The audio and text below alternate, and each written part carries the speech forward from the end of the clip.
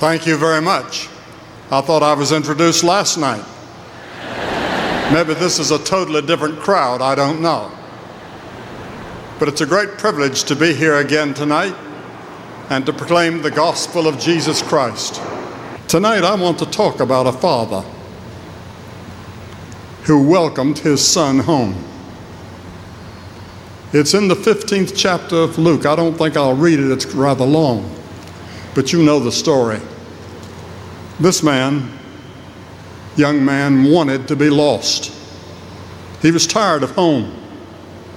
He wanted to go out on his own. He wanted all he could get, as far away from his father and home as he could get, and to live as he pleased. He wanted his inheritance now, so he went to his father, and his father agreed, because that was the law of the land at that time in the Middle East. And this young man in Jesus' story sets off for a distant country with all of his money and all the things that he got from his father. And out of sight of anyone who might know or criticize, he was free to do as he pleased. There are thousands of runaways every year. I realize many have left because of abuse at home. Teenagers are not the only runaways in our society. Hundreds of thousands of men and women run away through divorce. And I fear that that's the position of thousands of people right here in Kentucky.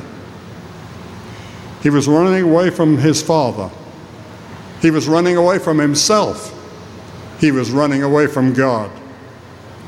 And around us here today, people are doing the same. This boy squandered his wealth in wild living. He spent it all and had nothing to show for it. The Bible says in Isaiah, "Why spend money on what is not bread and your labor on what does not satisfy?" And the picture of this young man, recognition of his condition and need. Jesus said he began to be in need. A famine came, and a famine always comes. And probably for the first time in his life, he had a need of material things. His physical hunger is a picture of our spiritual hunger. Physical hunger is a picture of our spiritual hunger.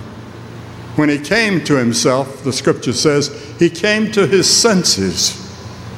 He realized that there was an alternative to the way he was living. He'd already gone to try to get a job. None of his old friends would even speak to him when they knew he had no money. He had lost it all. So he tried to get a job, and finally he got a job feeding pigs. Can you imagine what that would mean to a young Jewish man? Feeding the pigs? How low can you get? The famine had come. The alternative tonight for him, or that night, was his father's home, and he began to think about it. He was very humble. He wasn't arrogant, but he was sorry. He said, "I will arise and go to my father." And he said, "Here's what I'm going to say to my father. Father, I've sinned against heaven and in thy sight, and am no more worthy to be called your son." No arrogance, not trying to justify what he had done. He realized he had sinned, and he cast himself on the mercy of his father. The scripture says about this young man that he arose and came to his father. He arose. I'm going to ask you tonight to arise and come to Jesus. But then, that's not the main part of the story to me. The main part of the story is what the father is thinking and doing. All the time the son had been away, the father had been waiting, praying, longing to see his son. I heard a great sermon on television on this subject by Dr. Paul Osteen, who's both a surgeon and a clergyman. Dr. Osteen asked this question: if you had to describe God's greatest moment, what would that be? For example, Dr. Osteen asked, would you consider it to be his creation? He said, think a minute. Our sun creates a gravitational system so powerful it holds the rest of the planets in their perfect and timely orbit around it. Our sun is so big that if it were hollow, it would hold 1 million planets as big as our Earth. Some stars are 100 times bigger than our sun, and the closest star to us is more than 5 trillion miles away. Isaiah 40:26 tells us, lift your eyes and look to the heavens. Who created all these? He who brings out the starry host one by one and calls them each by name. Think of all those millions and billions and trillions of stars and worlds, and God calls them all by name. Or would you consider God's creation of man and woman to be his greatest moment? Dr. Osteen said that every time he did surgery and opened up a body and looked inside, there was a moment of mystery and awe because of the profound consistency of the human body, even down to the most minute detail. God is a great God. He has no beginning and he has no end, and there's none of us that can really understand him, except when he reveals himself to us. But there came a time when man rebelled against God. He had the ability of choice. He had the ability of free will. And in the Garden of Eden, man rebelled against God. God had said it should be this way, and they said, no, it's going to be this way. And that was the moment that the fellowship with God was broken by man. And from that moment on, the word sin came into the vocabulary of mankind. Man sinned against God. And Adam sinned, and he passed on the ability to sin to the next generation, down to you and me. So that we're all sinners. The Bible says we've all broken God's laws. Can you imagine that we're resisting the mighty God of heaven? In one cataclysmic moment, man fell out of relationship with God. He fell into sin and separation from him. We all know that something's wrong in the world, but we don't know how to make it right. But God did not leave us alone and trapped. God came to live with us. God was made visible in human flesh, according to 1 Timothy 3:16. And that human flesh was Jesus. When you look at Jesus, you see God. He is God. And he came for a special purpose.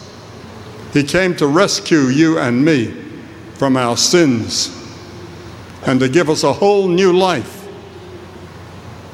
and to guarantee us that when we died, we would go to heaven. God came to live with us. He was made visible through Christ. And that could be a picture of God at his best. But there's a greater moment still. There's the cross. Well, on that cross he hung. It wasn't just the physical sufferings of Jesus when they put the nails in his hands and the spear in his side. It was the spiritual suffering.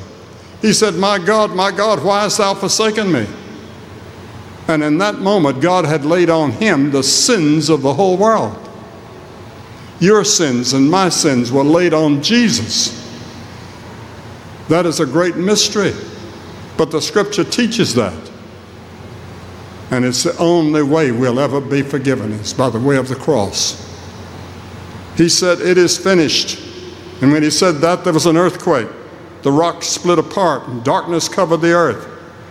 And we see God in Jesus dying in sin at the hands of his own creation. Can you imagine that? He's doing it voluntarily because he loves you. God is a God of love. But Dr. Osteen pointed out a snapshot of God at perhaps his greatest moment, as illustrated in our story. We see this father. Every day since he had left home, the father had sat on the porch. I assume it's on a farm. And he had watched for the return of his son. He knew his son was going to come back someday, but he didn't know how long. And he watched for him. He had waiting for him a ring, a robe, new shoes, everything that the young man would want. And one day, he's been waiting there for weeks, maybe months. He looked down the road and saw what he thought to be a familiar figure. And the father ran to meet him. The father gathered up his robes. They don't do that in that Eastern world.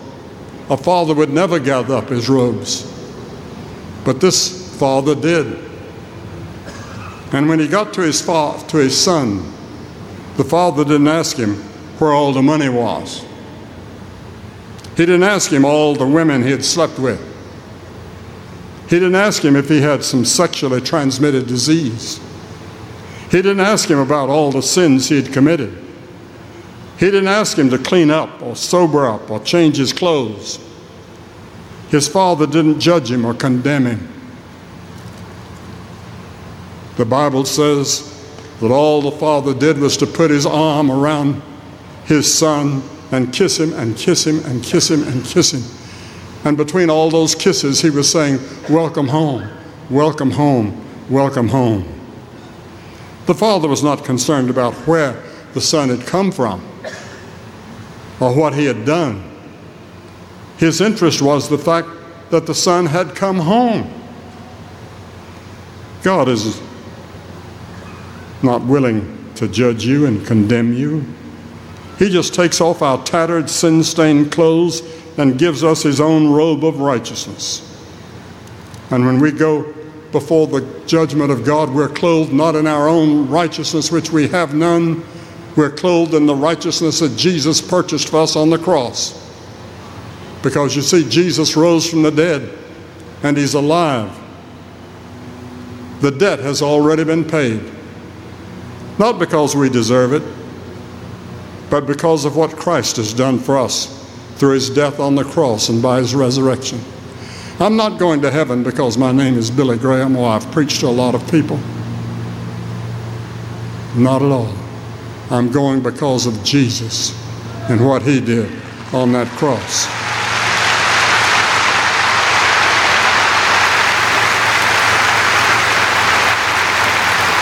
But God is a God of judgment too. If we turn down and don't come home and find some other way, you'll be at the judgment, and it'll be a terrifying time for you. For the wages of sin is death, but the gift of God is eternal life through Jesus Christ our Lord. He's not concerned about where we've been as he is about where we're going. Where are you going? Are you sure that if you died at this moment you'd go to heaven? You can make sure tonight. He's waiting to receive you with mercy and love. The day will come when God will judge the world. But you won't be there if you know Christ.